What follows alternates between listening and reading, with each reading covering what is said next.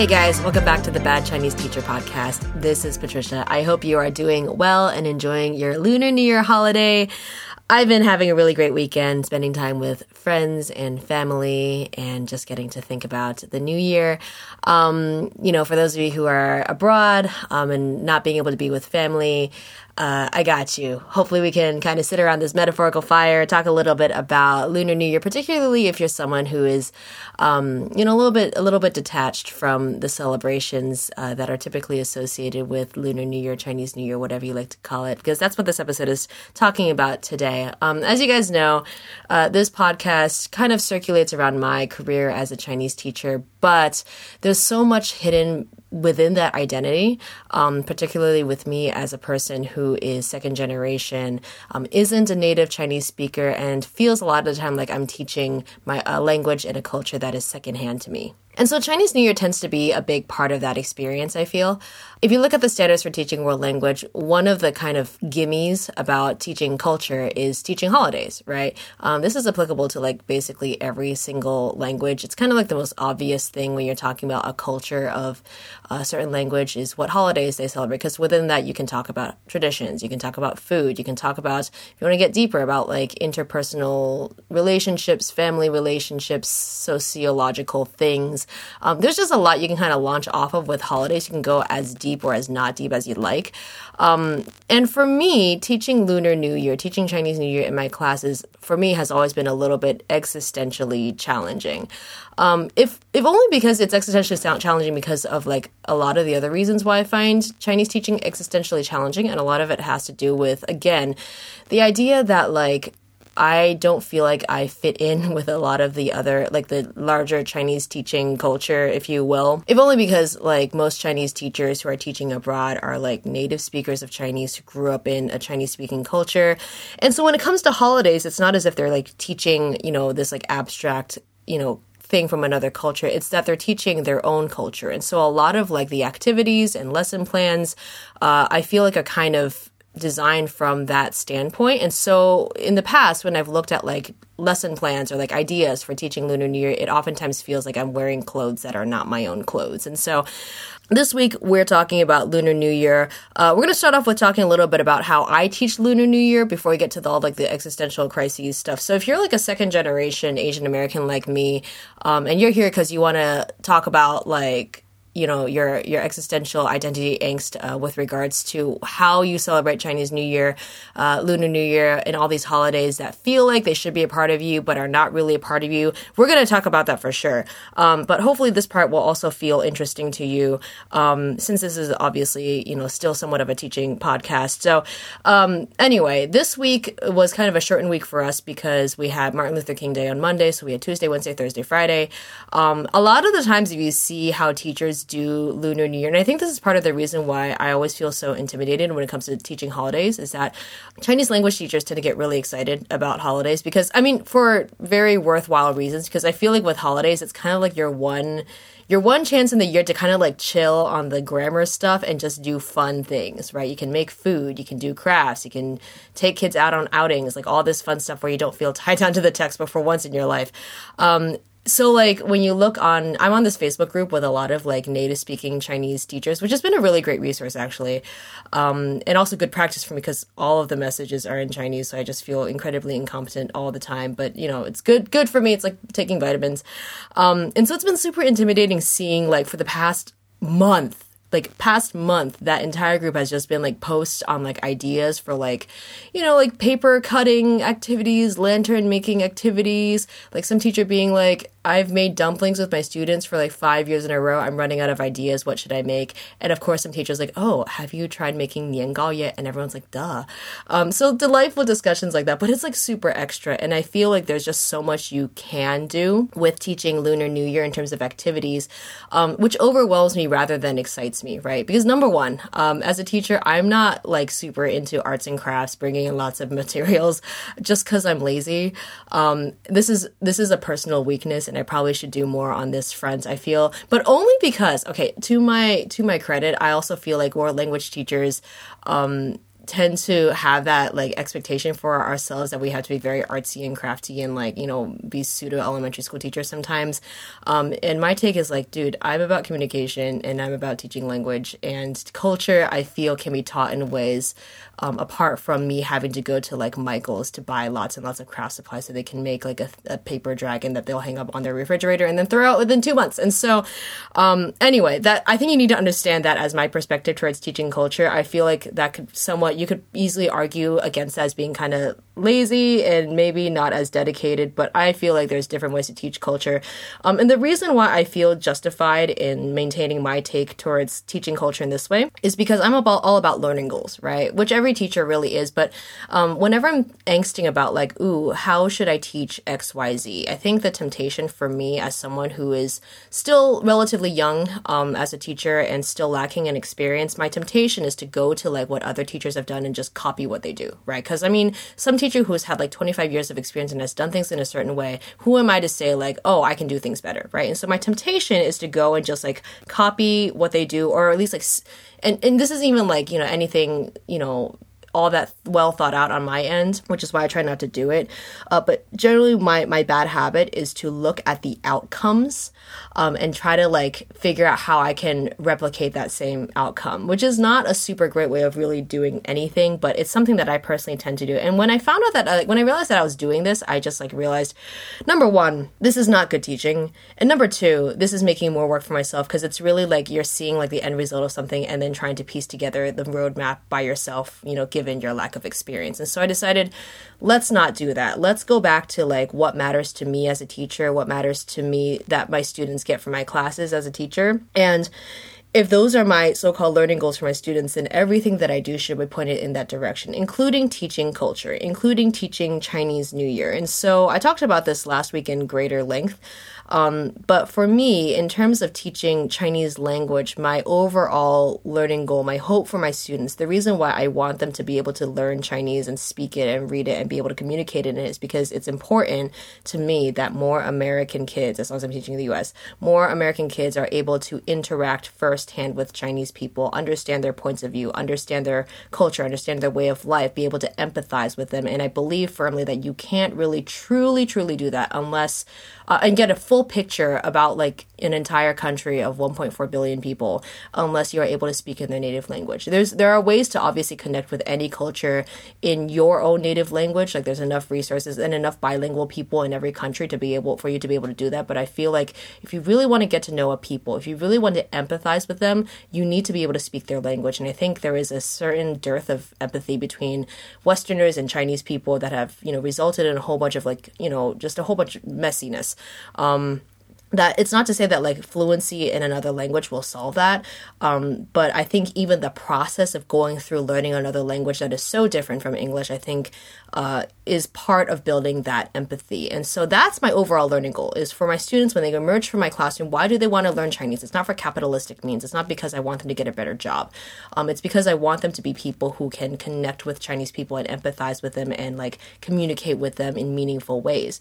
And so that's a very, very broad sort of learning goal, I think. And I think the way that I think of it is intentionally broad, if only because then you can fit lots of stuff in it, right? Then you can justify a lot of things in it. That's not the real reason.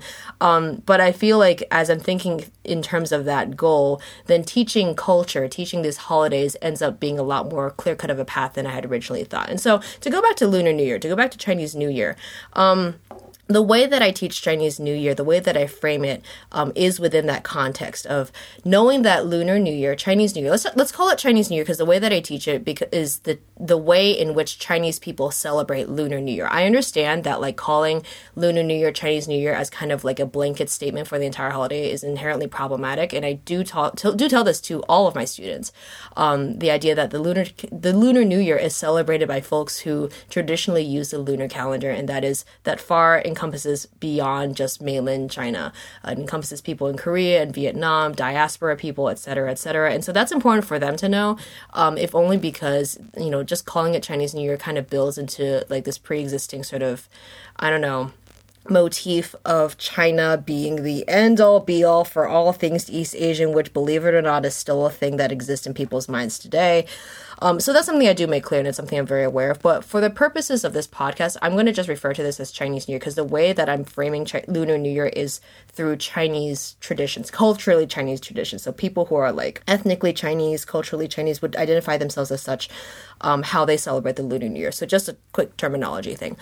So anyway, the way that I want to frame these holidays is not necessarily as like an aesthetic sort of thing, but kind of like, let's understand why Lunar New Year, Chinese New Year is such a big deal, so important in an existential and emotional way for so many people. And what is it about Lunar New Year, Chinese New Year, that they value? What is it about this holiday that like kind of tugs at their heartstrings and makes it such an important cultural and personal and emotional touch point for them? And so that's a very like complex and deep topic to even like broach upon when you're talking to like sixth graders. But I think one of the things that makes this a really good opportunity is that you have a lot of opportunities to show rather than tell, which is something that, you know, as a language teacher, you want to do as much as possible, at least from my perspective.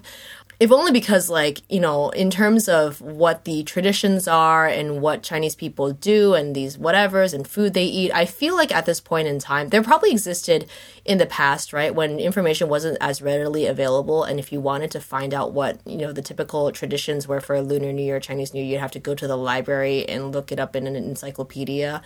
I don't know. Maybe I'm getting this wrong. Maybe I'm like not giving the 1980s enough credit. But, you know, there was a time and a place where like that was kind of the function of the classroom. It was like meant to be a place where, one of the only places where you could really just receive information, receive facts. Nowadays, I mean, you have kids who would literally have all the information they would ever need, all the facts they would ever need literally in their pocket. And so in that sense, what is the function of the classroom? Well, the function of the classroom, in my opinion, is to lead kids. Kids are not going to proactively go and search out these facts on their own. And so it's as if the classroom is sort of like a catalyst to cause kids to want to make those Google searches on what the traditions are, what those foods are, to kind of prompt them to point themselves in that direction, because otherwise, you know, what motivation would they otherwise have? And so under that pretense, that's kind of how I frame my lessons for Lunar New Year. Again, I'm more about showing rather than telling, and I found, you know, to simplify things, right, given that like this is really only like a 50-minute period that you have to kind of present all of this, one thing that I found really useful is that, I don't know if you guys know or have been made aware of this, I think more people are knowing about this, you know, outside of China than not. But like around Lunar New Year, there are all these super cheesy commercials / short films that come out made by large corporations, made by like, you know, cell phone companies, insurance companies, telecommunications companies, all of that. TV broadcasting channels, they make these like short films about Chinese New Year. The short films tend to be kind of repetitive, and they all kind of tend to be around the same theme, which is like family togetherness, which understandable given that that's kind of the theme of Chinese New Year as a whole. But those films I found are super great in being able to show kids not just how family is such an integral part of how Chinese people view this holiday, but also what those family relations look like. This idea of, one question that I always get is like, from my students is like, oh, how do Chinese people choose which side of the family to go home to which I'm just like, there is no choice. Everyone has this one hometown. And this idea of like a singular hometown is actually a very uniquely Asian idea. And so that kind of even, you know, provides itself a kind of like a pathway to have that discussion.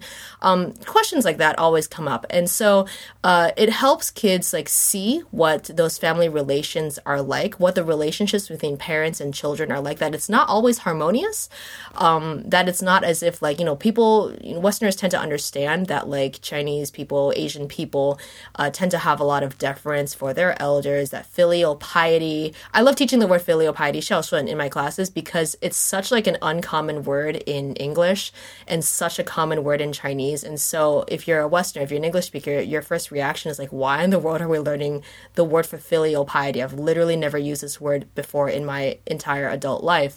But then you realize that the word 孝顺 is like very, very important, very, very common in Chinese culture. And you have to think about why certain words are more common in one language than another. I feel like those discussions end up being far more interesting than just talking about like, these are foods we eat during 年夜饭, blah, blah, blah. And those tend to be more interesting, I feel, to my students, even my younger students who, despite the fact that they're like, 11, 12 years old, they still understand. If you tell them like, hey, how would you feel if you were living abroad in a country that didn't celebrate Christmas and you had to go to school during Christmas and you didn't get to go home? How would you feel about that? They understand that emotion right away. At that age, particularly kids who come from families who, like in my school, they make a big deal out of family holidays like Christmas and Thanksgiving and things like that. So even young kids can have an emotional sort of touch point from which they can make those comparisons. And so I found these short films to be, I don't know. I think if you're an adult and you're looking at this and you know it's coming from some like random corporation that's trying to like sell you something, you're like, man, this is super emotionally manipulative and probably unethical. But they're also really well-made films, and I feel they serve the purpose to which I'm trying to achieve in my classroom. And so I'm, on a moral and ethical standpoint, I'm okay with myself with that. But the other reason why I find that these short films are really, really nice to use is that they're not made for Western audiences necessarily. Some of them are, but most of them are made so they can sell things to like Chinese people in China. And so because of that, like the view of the pictures, the visuals that they have of China in those films tend to be quite authentic, right? I feel like a lot of like, and again, correct me if I'm wrong, but I feel like a lot of the visual media of China that is directed towards so-called foreigners. This makes sense, right? But you're trying to show like your best face, your most glossiest, shiniest, most sophisticated side of yourself to the outsiders, rather than like the stuff that is like not as nice. And I think as someone who values authenticity in teaching culture, I think it's important for my students to know like all sides of a country. And I think what's great about, maybe my kids, I think throughout this week, the one thing that I've noticed, the one word that's kind of popped up in my mind as I've been working with my kids on this is that my students at my school are incredibly open-hearted. That's just kind of the word that's kind of resonated with me to describe my students. I think that makes them a little bit unusual, perhaps. A lot of teenagers, that's usually not how you would describe most teenagers, as being open-hearted. My students are incredibly open-hearted, incredibly willing to listen and have their minds and their conceptions change, and that's like the best. And so when they see a picture of China that is like, I don't know, like rural, not as nice, they're eating foods like in a way that feels unfamiliar, perhaps not even palatable to them. I've showed them videos of like people who live in rural China who like raise their own sheep and then kill their own sheep to eat it. And they're open to that. Like it's not something that makes them super comfortable, but because they're just, really open-hearted set of kids, this is something that they can look at and be like, oh, that's different, but that's real. And I can appreciate that. That's like super awesome. And I feel like that's the reaction that is really ideal for this sort of thing. I can't say that that's guaranteed elsewhere. There are kids who will be jerks anywhere. I'm just privileged enough for my kids to not be jerks and be really open to learning about these new things. And so I want to capitalize on that. What can I say? And so showing these short films where they depict Chinese-speaking areas in a really authentic way, a way that is authentic to Chinese people, who you can't really fool, right, has been really valuable. And I feel like it's more valuable than just like showing them pictures or showing them, oh, China's like this city looks like this city is famous for this, because again, those are things that they could just literally look up on their own. They can go and look up and see what industries Shanghai is famous for without me telling them, but it means so much more when they see it in the context of, a greater story, which these films provide. And so that's kind of like if there is a practical takeaway, or even if you're someone who's not a teacher, but you're kind of like interested to see how exactly Chinese people in their hearts view something like Chinese New Year. A really great way is to look at these emotionally manipulative films. Can be a little bit over the top, but I feel like, it will still tug at your heartstrings nonetheless. I'll leave a playlist that I compiled for my own students to kind of like preview on the show notes. So you can take a look at those. They're really, really good. But I think another concern that like teachers will have in terms of teaching Lunar New Year is that like there has to be some connection to language. This is probably particularly pertinent to teachers who are really, really real sticklers about the whole like 90%, 10% rule, where like your classroom instruction should mostly be in the target language. And so that when your goal is that, things like culture tend to be kind of tricky to navigate, because on the one hand, right, there's a lot about culture, things that include a lot of low frequency vocabulary that you might not have taught yet. And so you might be tempted to be like, oh, let's only teach this in a very like superficial way that uses only the vocabulary that kids already know to say in Chinese, just so I can stick with my 90%, 10% rule. Or you just do the entire thing in English and the kids are like, woohoo, we don't need to speak Chinese. I think this is a very like, it's not that controversial, but I think it's one of those things that like ends up being a matter of personal choice and conviction and taste, perhaps. For me, I think because I do a lot of TPRS, there is a lot of room for things like movie talk, picture talk, that allow you to integrate things, that allow you to maintain the sanctity of the L2 in the classroom, while still keeping things authentic. Now, I think this is something that takes like practice and skill, and I am definitely not a pro at this. One of the things that I wanted to really do this year, I don't think I executed it that well, but there is a legend associated with the Lunar New Year, or the Chinese New Year, because this is kind of like how Chinese people interpret the New Year, called the story of Nian, which is like Nian is like if those of you who know Chinese, that's the Nian as in like Xin Nian, like the word for year. If you guys aren't familiar with the legend for why like Chinese people wear red, why we put off firecrackers, why there's the Lantern Festival, things of that nature. A lot of those traditions are born out of this legend, the legend of Nian. In short, the story is like, there's this monster, he's named Nian, he goes around eating children. The villagers for whom their children are being eaten find this very unacceptable, but they're scared of this monster because this monster seems to not be scared of anything until they find out that the monster, Nian, is scared of three things. It's scared of fire, loud noises, and the color red. And so the villagers are like, well, that makes our job easy. Let's just put off firecrackers, 2 stones, 1 bird. I mean, no, what? Two birds with 1 stone. Oh my goodness, can't even English. Let's put up firecrackers. Let's wear red. Let's paint the town red. Let's put up lanterns, and then Nian gets scared away. That's the story. And so, the story, like, if you look on YouTube, there's a lot of retellings of the story that are like very clearly meant for Western audiences, which is like fine. I don't think there's anything inherently problematic with it, but I do find it a little hokey to have kind of like, Western takes on what feel to me to be very, very Chinese, culturally Chinese stories, if only because like also the translation tends to feel kind of awkward. You know what I mean? And so I found as an alternative an animation of the Nian story that has no words in it. It's just animation. And I was like, this is perfect. And so I wasn't able to do this as much with this was a video that I wanted to use with my younger classes. And I wasn't able to kind of like execute it as well as I wanted to. But I feel like in the future, it's a good resource for kind of doing a movie talk sort of thing. And movie talk is a TPRS method where you just kind of like show a film and then you use the film as a visual kind of a launch pad to do some like circling with vocabulary, to ask students questions, to describe the scene, things like that, repetitively. So the students have a visual aid that is interesting, while also being able to hear language of it being described in a very intentional, like circular manner, repetitive manner. And so that resource I found to be much more valuable than like the litany of other videos out there that tell the Nian story, but have like an English narration for it. I mean, it's one of those stories that I feel, when I showed it to my kids, they understood the story without the English narration. It's not that complicated of a story, but I found that to be a really like great resource. I hope it doesn't get taken down because it's something that I know that I'll come back to in later years. The other thing that a lot of teachers tend to do with Lunar New Year, with Chinese New Year, is that they tend to plan cultural activities outside of the classroom. So this is like when the cooking stuff comes in. I think I've done this exactly 1 year in the past where I did like a hot pot thing with both my students and the international students that attend our school. I don't know. I think this is something that requires a whole ton of planning and is really great if you are doing it together with a department, or if there's multiple Chinese teachers who are willing to plan the event, or if you have like, a larger community of Chinese parents who know how to prepare hot pot, know how to do dumplings, things like that. I've been very hesitant to kind of plan a lot of these activities because it's a lot of work, man.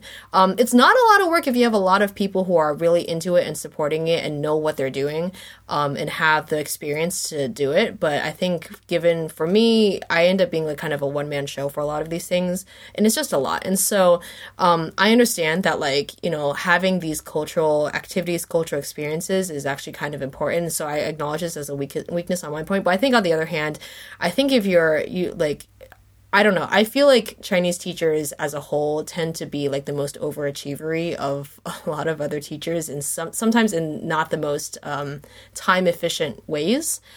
I would imagine there are many Chinese teachers in my position who are the only Chinese teacher in their department, and they still do a lot of these cultural activities, plan it all out, do all the shopping. Oftentimes it's at their own personal financial expense, to which I'm just like, man, all the more power to you. I don't do it because I don't have the energy. And, the fact that they're doing it really, humbles me.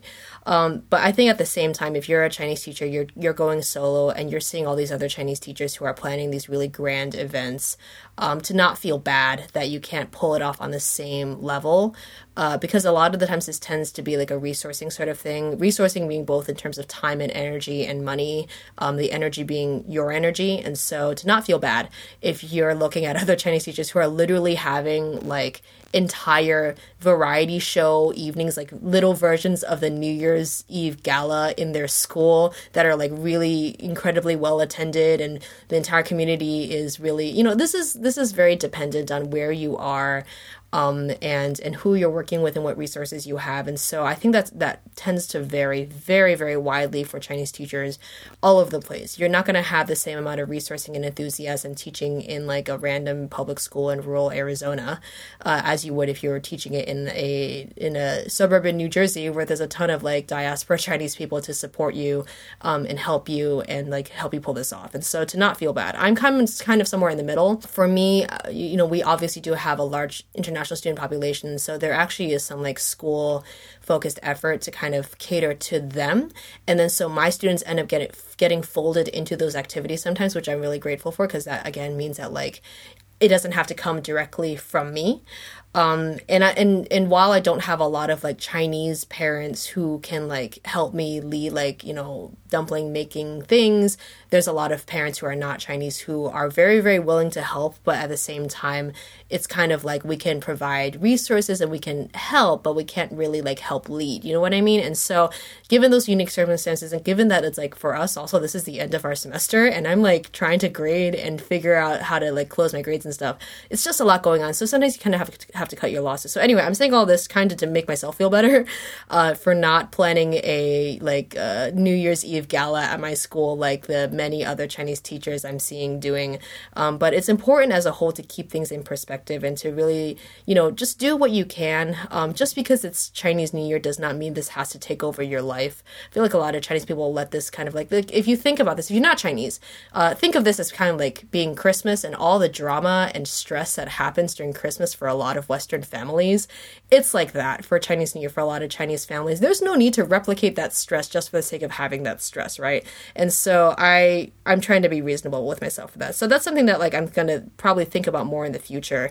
Hopefully in a place where I'm more experienced, have more energy, are better equipped, things like that. But for me, I've been in this business for 6 years, still trying to figure out the business of teaching Chinese properly. And so let's take things one at a time.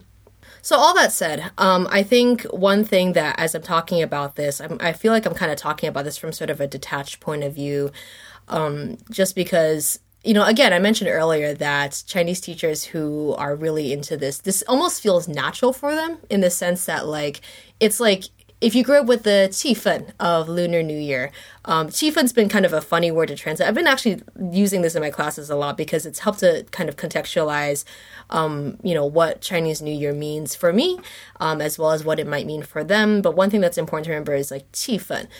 气氛, I think, is one that if you look in the dictionary, it's defined as like atmosphere, but I think a better, more like colloquial way to translate 气氛 is like vibes, right?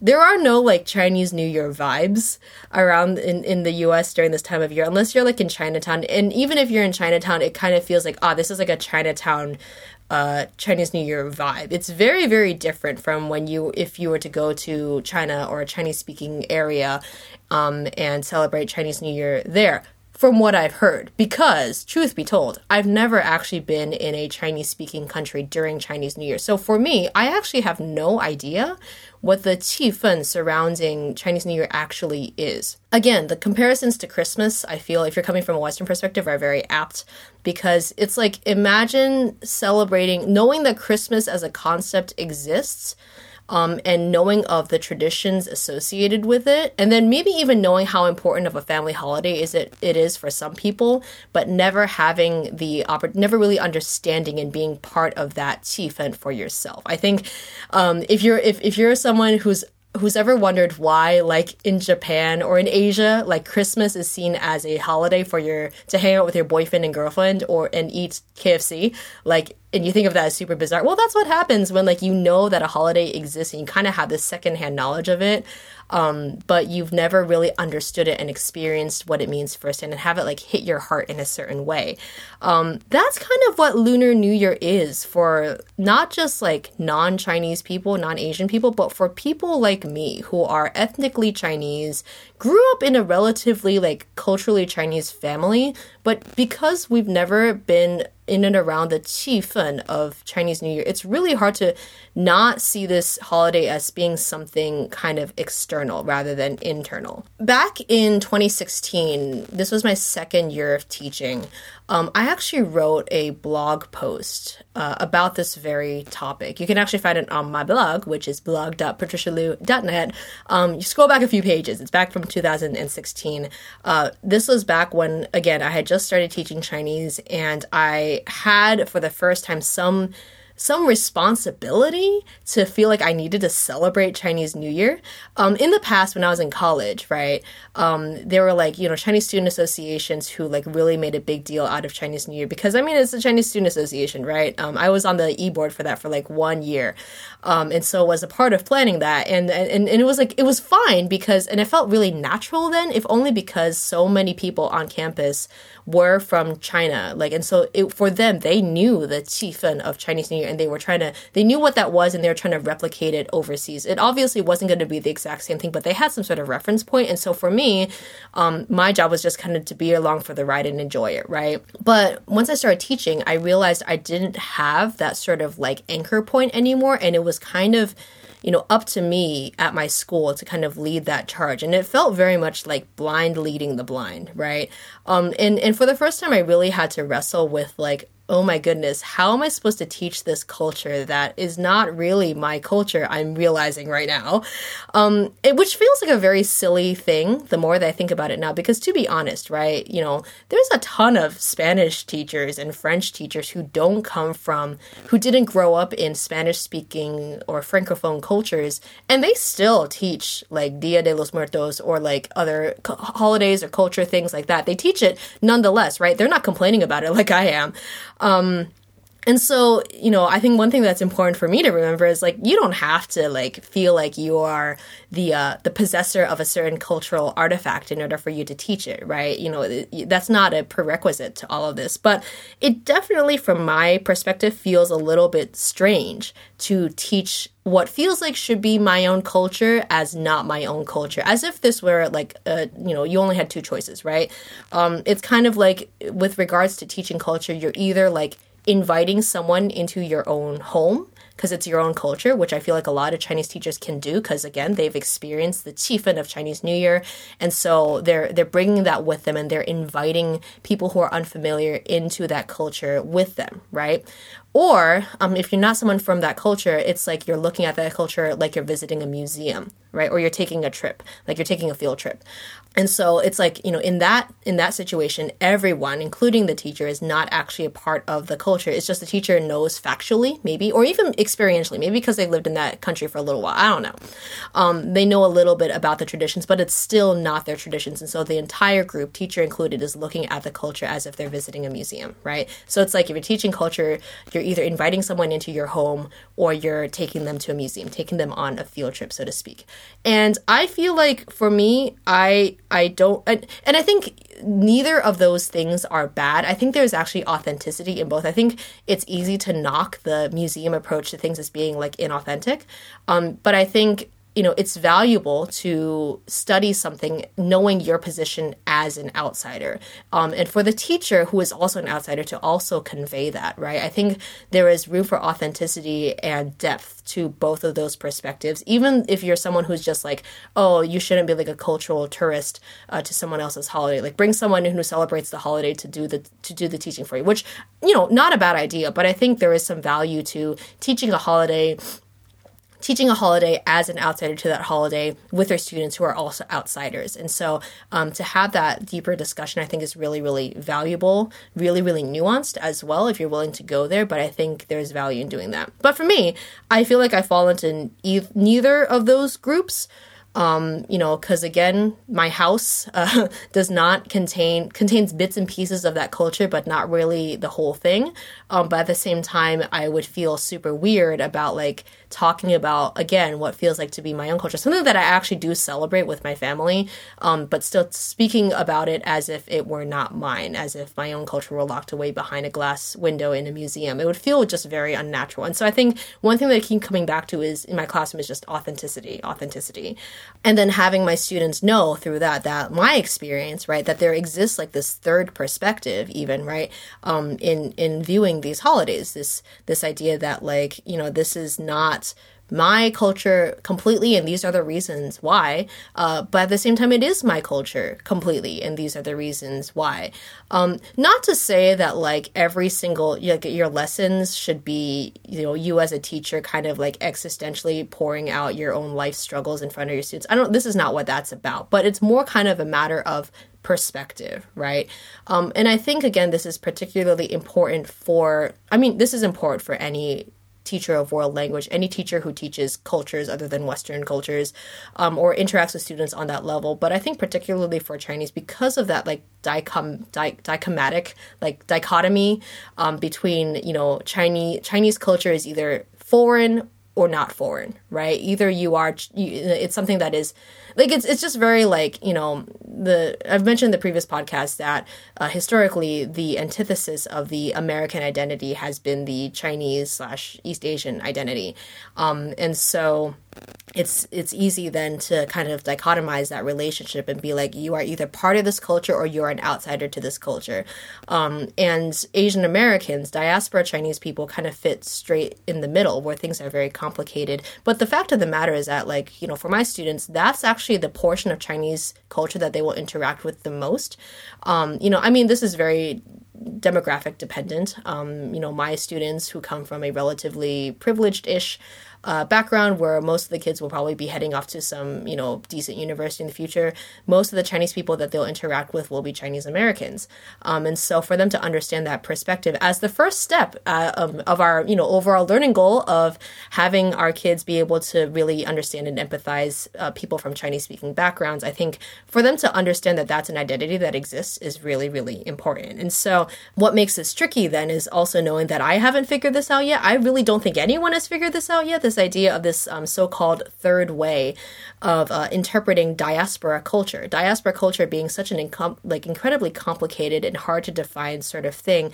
And it becomes complicated when you try to fit in things that are solidly of one culture into this middle ground. And, the very cultural thing I'm talking about here is something like Chinese New Year, where there is this whole suite of like traditions and superstitions and things that you do that are just super Chinese. There's really no other way to describe it. Things like, why do we eat fish for New Year, but then why do we not flip over the fish when you're done eating it? Like you only eat one side of the fish and then you pick out this, instead of like flipping it over to eat the other side, you like pick it out from the bottom, stuff like that. Why do you clean the house? Why do you hang up like New Year's sayings on the wall? Like stuff like that just feels very, for lack of a better word, like very ethnic. How do you fit that within a diaspora sort of identity, right? Which I think opens itself up to a greater discussion of what that diaspora identity is. I had an interesting sort of thing happen to me a couple of years ago where I grew up in a Chinese American church, and it was like Chinese American in the sense that it was like a Chinese immigrant church, and the Chinese Americans that you might think of them as being like second generation were like the kids of those Chinese immigrants. So I grew up in this church, and a couple years back I was brought back with another friend of mine who also grew up in church. We were asked to talk to a group of Chinese parents at the church to talk about, the connection between being Chinese American and then growing up as Christian, which to me is like, I could talk for hours about that easily. But the discussion ended up being this like extended Q&A where a lot of the parents, it was a church event, but a lot of the parents seemed very more concerned about like how to raise their children as acknowledging their Chinese identity while also wrestling with, I think a lot of the parents were, or some of the parents were kind of alarmed, for lack of a better word, of this idea that like their kids were turning out to be way, way more American, quote unquote, than they had wanted them to be. And as if this were like a zero-sum game, as if the more American they were, the less Chinese they would be. So a lot of the parents seemed a little bit like nervous that, their children were essentially losing their culture, right? That's a term that you hear often. Parents are really concerned about that. And so for me, as someone who speaks Chinese still, teaches Chinese, a lot of parents didn't know a lot about me beyond that. They knew that I grew up in a Chinese church, that I taught Chinese then in school now, and then spoke Chinese. And so some of the questions I got were like, how did you keep up your Chinese? And I'm like, the simple answer is like, I spent $200,000 of my parents' money to study in college, which I don't think is the answer they really wanted. But there was this overarching concern of like, how do I ensure that my child retains their cultural identity as a Chinese person? I don't know if this is something that is really all that distinct to Chinese people. I think there's a lot of like immigrant families, immigrant parents who really do fear of their children, of their like cultural lineage being cut off after a certain generation, or I mean, even the intrinsic heartbreak of knowing that your child embraces a foreign culture rather than your own culture, which really is, if you're a parent, just really means one thing, and that is you have less to relate to them with, which from a personal and emotional level is a really tough thing, and I totally get that. But at the same time, I think, as someone who is a consistent proponent as a Chinese teacher of like not necessarily quote unquote preserving one's culture, but acknowledging, all of who you are, I think is probably the best way to kind of frame this. I think there is something to be said about the idea that Asian Americanism does not mean you are 50% Asian and 50% American, right? No Asian American is eating a hamburger with chopsticks. That is not what Asian Americanism looks like. But I think a lot of folks kind of see the Asian American identity as a zero-sum game, as kind of like you need to preserve both. It's like the best of both worlds, which is such a term that I find to be so inaccurate and kind of problematic, because it's not really because the best of both worlds kind of sort of implies that both of those worlds are kept distinct and pure to an extent, right? Because the idea is kind of like once those two worlds are all jumbled up and mixed up together, then it resembles like nothing anyone is familiar with, right? But I really think that is what the Asian American identity really is. It is kind of this jumbled up sort of mess between multiple cultures that resembles neither culture. And that scares a lot of people, I think, if only because we are scared of things that are unfamiliar. We are scared of things that just feel really sacrilegious because you're blending two things that are good enough on their own. Let's admit that. That don't really need improvement by like, this sort of like fusion cuisine of cultures. But that is what the Asian American identity really ends up being, right? And I think it has to be that for one really practical reason, and that is Asian American experiences vary widely depending on where you are. I'm not even going to limit this to Asian American, like Asian diaspora anywhere. It differs so widely depending on where you grew up and where that identity is being manifest, right? I remember one of those mind-blowing things I ever experienced as a young adult was my mom has a college friend who lives in Paris. And so my family was in France about 5 years ago on vacation. And so we went to go see my mom's friend. And so my mom's friend has like two daughters that are a little younger than me. It was like this was the first time I had met like other Taiwanese people my age who grew up diaspora, but like not American diaspora, right? So it was like really wild to like hear their daughters speaking French to each other, but then they go and speak Chinese and be like a Taiwanese Mandarin accent. I like love it when that happens.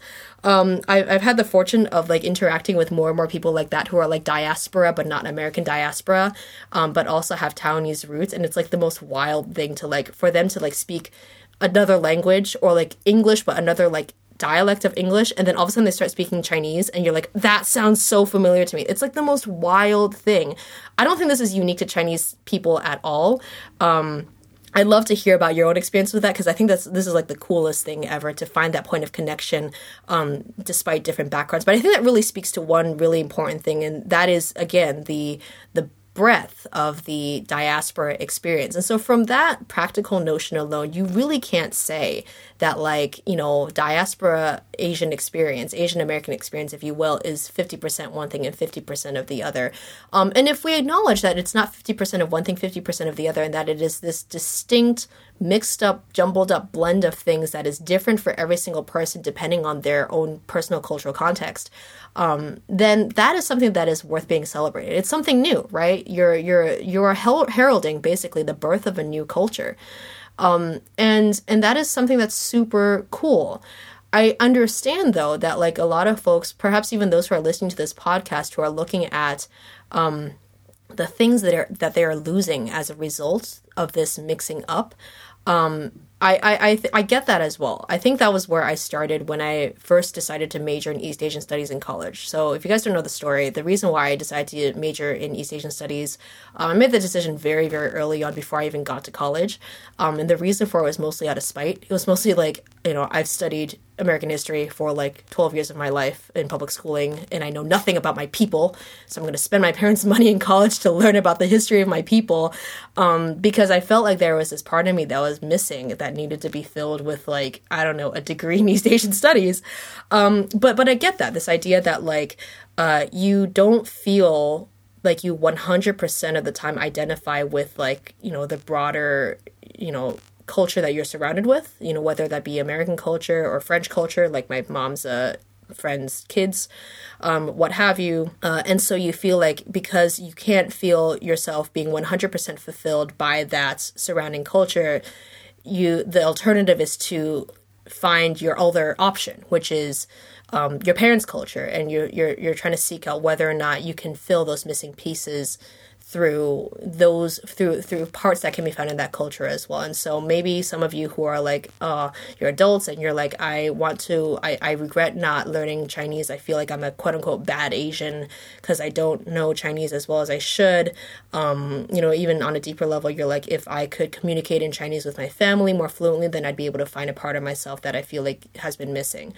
Yeah, I empathize with that. I feel like I identify with that a whole lot. And I'm not going to lie.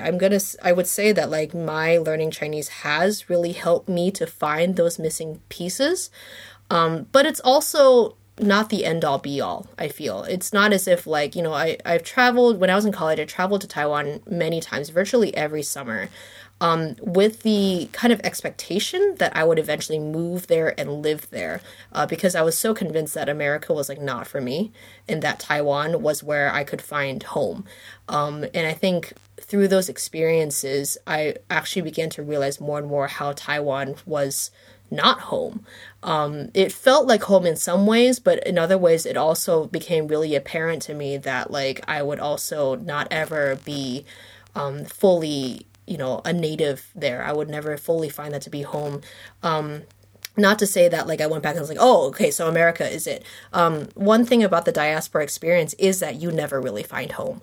One of my great friends who is living in Nairobi now does such a great job of articulating this in our conversations together, the idea of like a diaspora being your true home, being the one thing that you relate with rather than a concrete country or culture, rather than saying, oh, I identify more with being Chinese. It's more like I identify more with like people who are of many cultures and can't find home anywhere. That is where home is. And so I think that's a really scary thing for those of us who think in terms of concrete terms, and who want to find their roots somewhere. And that doesn't mean that, like, again, if you're Asian American, like, and you identify fully with like America as being your home, I think that's where like the variation takes place, right? That wide breadth of the diaspora experience does encompass people who are like, I have found home in the country where my parents immigrated to. That is where I find myself to be most at ease. I think that, and then you have folks who move back to their parents' home countries and live and work there long term. That is also as much a part of the diaspora, the Asian American experience, as anything else. And so to link all of this back to Chinese New Year, right?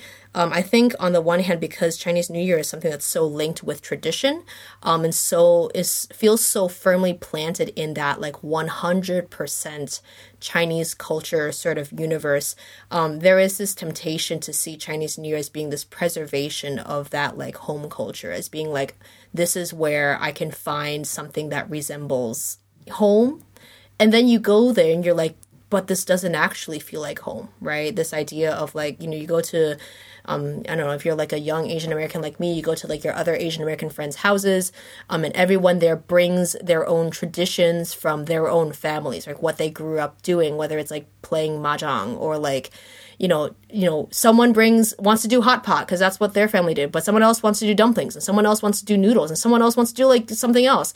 And you're bringing facets of your own home, your own traditions to this whole, like, what is a very physical manifestation of that diaspora, and nothing makes sense. I think one thing that kind of like that makes Lunar New Year kind of tug at the hearts of a lot of diaspora, second generation Chinese Americans, is that Chinese New Year for us represents the home that we grew up in.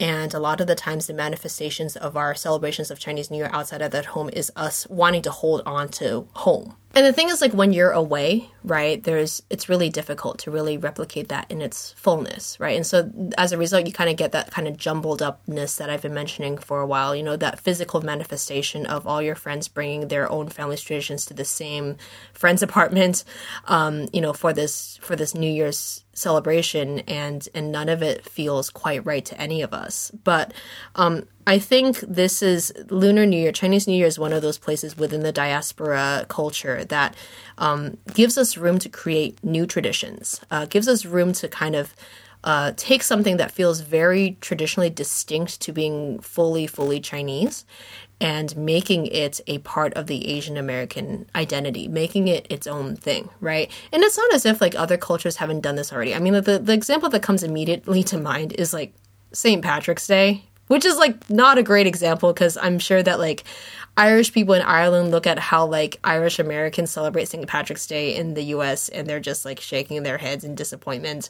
Hopefully what comes out of the Asian American community, the Chinese American community, with regards to Lunar New Year does not evoke that level of disappointment.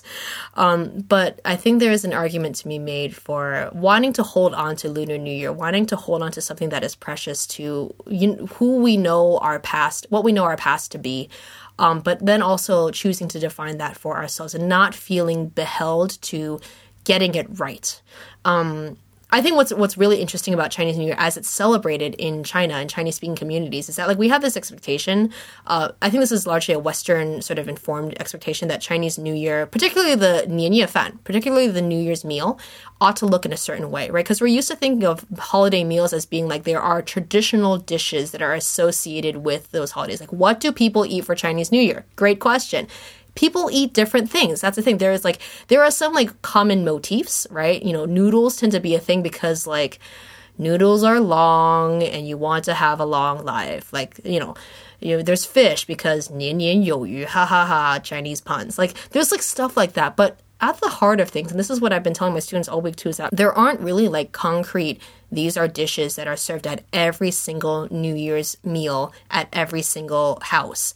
What ends up being the New Year's meal is like, what do you guys like to eat that can feed a large quantity of people all at once? If you're living in the north, right, probably going to eat dumplings, right? If you're living in southern China, it's probably going to be hot pot. It looks different for every family, even in China. Why can't it look different for, the Chinese families that we're making for ourselves amongst the diaspora, right? Why is there this need to kind of preserve this purity that isn't really there? I think that the diaspora experience, whether it be like, no matter where you find your roots, whether it's Chinese or some other country, I think the diaspora experience is all about finding all of yourself in one place, right? Like, a lot of it is just kind of like trying to figure out, again, where home is. And then you end up realizing that home is really nowhere. It ends up being a fool's errand a lot of the time to try to kind of find your footing either in one place or another. It's tempting because we see successful examples of Americans living that full American, so-called American life, with pumpkin pie on Thanksgiving, turkey on Thanksgiving, stockings by the fireplace on Christmas, so on and so forth. And we want to be a part of that. Like, we want to participate in the fullness of Christmas and all those holidays, but we can't because it's just not fully where we come from. And then you look for the alternative in something like Chinese New Year, and we want to connect with that fully, but then we realize, again, it feels like putting on clothes that don't belong to us. I feel like trying to identify yourself as a member of the diaspora in that way ends up being a fool's errand, because for us, home is nowhere, but it is also everywhere. Home is amongst people who share these experiences much like us. Home is that feeling you get when you meet someone outside of your home country who they start speaking your heritage language and they speak it with the same accent that you do. Like, that to me, I feel is where it most feels like home. That's like one touch point that, like, if I find another person out there who grew up in a different country than me and they speak Taiwanese Mandarin, I'm just like, we are friends, like we are family. And it's not even just like Taiwanese Mandarin, it's like the same, like, sort of like second generation, I went to Chinese school, Taiwanese Mandarin sort of thing, like that kind of Chinglish, like that's where home is. And I feel as we're reflecting upon like Lunar New Year or any of these cultural holidays, right, I feel like this is something that, like, in the language classroom, again, if you're looking at this from a teaching perspective or even a learning perspective, we're used to one of two approaches. It's either like, I invite you into my home because it's my home, it's my culture, or we're going to the museum and we're looking at someone else's culture through a glass window. And the point of today is talking about where I found myself, which is in neither of those places. And I think a lot of us are in neither of those places, which makes something like Lunar New Year kind of an awkward holiday for all of us, because it forces us to confront, where exactly we find home. And I think, to know wherever you are in that journey, that wherever you are is legitimate and valid. You can, again, it's not static for anyone. And I think the sum of your life experiences and the people you encounter, the more people you encounter, the more people you talk to will help you refine what the identity actually looks like. So I encourage you to do more of that, whoever you are, wherever you are. So anyway, I hope you enjoyed that. I hope, as the Lunar New Year holiday goes on, however you celebrate it, whoever you celebrate it with, I hope it is a time of great thoughtfulness for you, reflection, and also just new beginnings as a whole. Go ahead and go to the show notes at badchineseteacher.com and take a look at those really cheesy, emotionally manipulative short films on Chinese New Year. It will warm your heart in ways that, like, you don't want to admit, as it did mine. Yeah, and also on the show notes, also link my blog post from 2016 that kind of was my first foray into answering this question. Hopefully, I'd love to hear your stories on this as well. I think it's different for everyone, but I think, again, this podcast is all about connections, and I'd love to connect with you on that. If you want to connect in more tangible ways, you can obviously always follow this podcast on social media. On Instagram, we are at Bad Chinese Teacher. On Twitter, we are at Bad Chinese Pod. And once again, show notes as well as show information are found on the website, which is badchineseteacher.com. If you want to connect with me, you can also find me on social media. On Instagram, I'm at Patricia Liu. On Twitter, I'm at Patricia SQ Liu. And you can find my latest writing at my blog at blog.patricialiu.net. So, happy holidays to you all. Have a wonderful Chinese New Year. 新年快乐，恭喜发财，年年有余, all that stuff. And I will see you next week. Bye-bye.